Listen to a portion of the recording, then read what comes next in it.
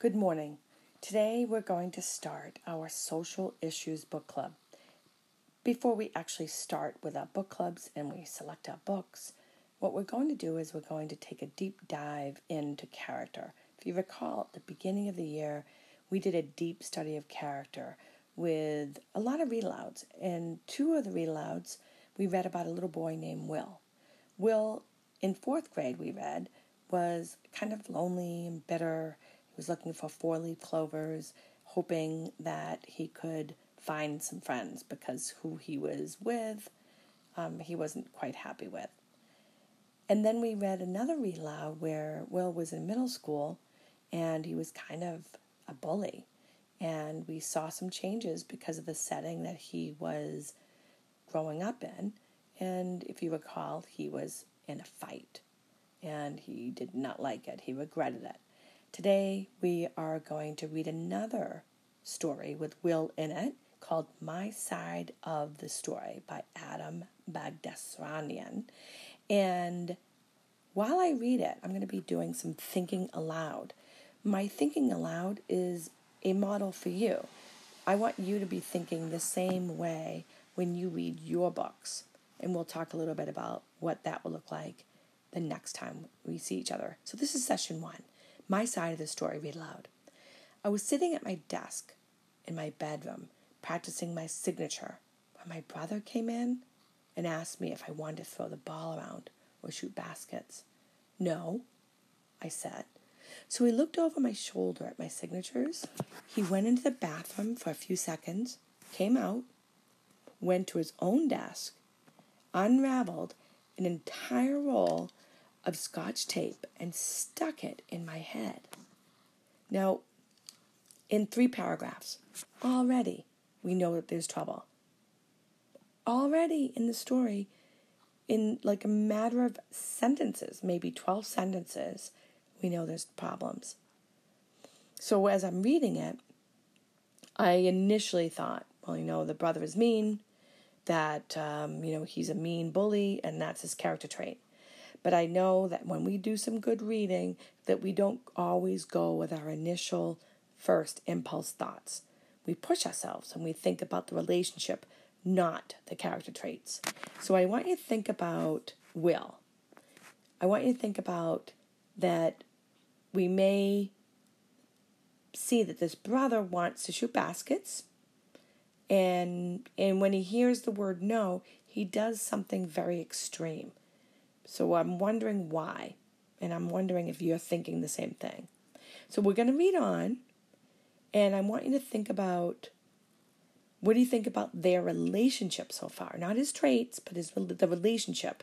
Hold on to the idea that there is an issue in this relationship, and that we have to find layers of traits when we think about character, but we also have to think about layers of relationships when we think about our characters in our books.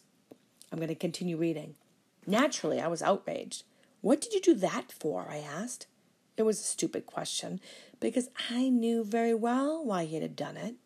He had done it for the same reason he had stuffed me in the laundry hamper and tied me to a chair with my best ties.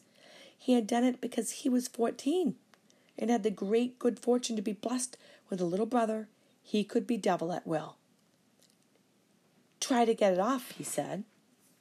This I attempted to do, but he had rubbed the Scotch tape so hard into my scalp that it had become a part of my head. Let me try, he said. So he tried, and I yowled, and he stopped.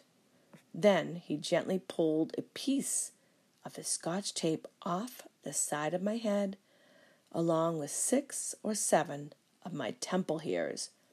I'm thinking right now. There are some new details. So what new ideas about their relationship are you wondering about? And I want you to think about that. Now I want you to think about what are those new ideas, and I want you to think about how those ideas may be in conflict with what you may have thought before. They don't seem to get along very well, these brothers, do they? I'm pretty much sure that You might be thinking the older brother isn't treating the younger one very well, and there's nothing that the younger brother can do about it. But you also might be thinking that the older brother is being kind of a prankster, and that maybe that has something to do with it. I want you to resist the temptation to be too rigid and too judgmental, right? So when we think, it's usually one side or the other side, or it's good or it's bad, right? We don't want to get like that. When you're just starting to read a story, when you are reading a story, you don't want to see just the bad and the good, the evil and all that. And there's always this middle ground in your stories. So I want you to think about the older brother. He clearly has all the power, right? Why, though? I think you might want to start asking questions. Instead of trying to figure out what the relationship is, maybe instead ask questions. Why might Will let his brother put tape on his head? Like, there's something strange about this, right? So ask some questions.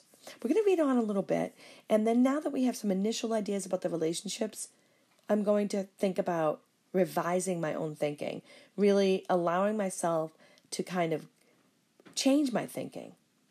And so as you're reading, good readers do that. They have an idea, and then in their head they test out those ideas, and then they get more information and background information. They put those things together. That's called synthesizing. And then as they read on, they revise their first idea about the relationships or about any other type of thinking. And then they shift their thinking based on the new information they get. So we don't want to be rigid in our thinking. I'm going to continue reading on. Even at the age of 9, I knew that I had been mightily wronged. Even at 9, I knew that this violated every code of justice and fair play that I had ever been taught. And so, my heart full of righteous rage and indignation, I leaped out of my chair, past my brother, in search of justice. In those days, Justice looked a good deal like my mother. It had lovely brown hair, a warm, enchanting smile, and a soft, understanding voice. It was comforting to know that in a matter of seconds, my mother would hear the evidence, weigh the evidence, and punish my brother. Generally, things were murkier. Generally, I did something by accident, then my brother did something back, and I did something back, and on until it was impossible to tell who was at fault. But this was the case of a lifetime. And the best part of it was that the evidence was stuck on my head. When I reached my mother's room, I saw that the door was closed. For a moment, I hesitated, wondering if she was sleeping. But I was so sure of my case, so convinced of the general rightness of my mission, that I threw open the door and burst into the room, screaming, "Mom, Mom, Skip put..." And then I realized that I was talking to my father, not my mother. That's kind of interesting, right? So now we have some new characters in the mix, the mother and the father. Keep in mind, when a story introduces new characters, it's important to kind of sit back and think and pause and consider the relationships that these characters have with each other and with the characters we already know. Now, before thinking, I want you to think, you got Will and Mom. You've got Skip and Mom. You got Mom and Dad. You've got Will and Dad. And then Skip and Dad. All those relationships. It's like a mathematical probability problem. Now, I want you to ask yourself, am I remembering the relationships and that they go in two ways? Now, if I want you to think about how the younger brother feels, I also want you to think about, have you ever given any thought to the parent's perspective, the side? I want you to think, spread your thinking, make your mind go wide. Take into account all the sides of the story and check your new thinking and think about your specific text details. And if it takes a second to revise, I want you to think about this. Focus on the relationship and other issues between those characters, right? It helps you get to the heart of the story. So you might say that the brothers' relationships feels very competitive, that there is probably a pattern of fighting and that they tell on each other all the time, and that we are sort of super curious about how the dad's going to fit into this. So the next time I read, we're going to catch up and we'll finish the story. The moves that we made today is that we started thinking about when trouble happened. We stopped and we thought, what was happening? And then as we read on, we shifted some of our beginning ideas and we changed them because of the new characters coming into the story or new information happening. So we weren't rigid with our thinking. So you know from studying characters that details really do matter. Little details. So I want you to think about details. I want you to think about questioning, why did someone act like this? And then look for the layers. Don't look for the black and white. Don't look for the good and evil. Look for those in between, like the gray areas of relationships. And then always ask, what's going on with these characters? And I think as you're thinking about this, you're going to do some really deep thinking about characters, not only in, their traits, but also in their relationships and in the power and who has the power.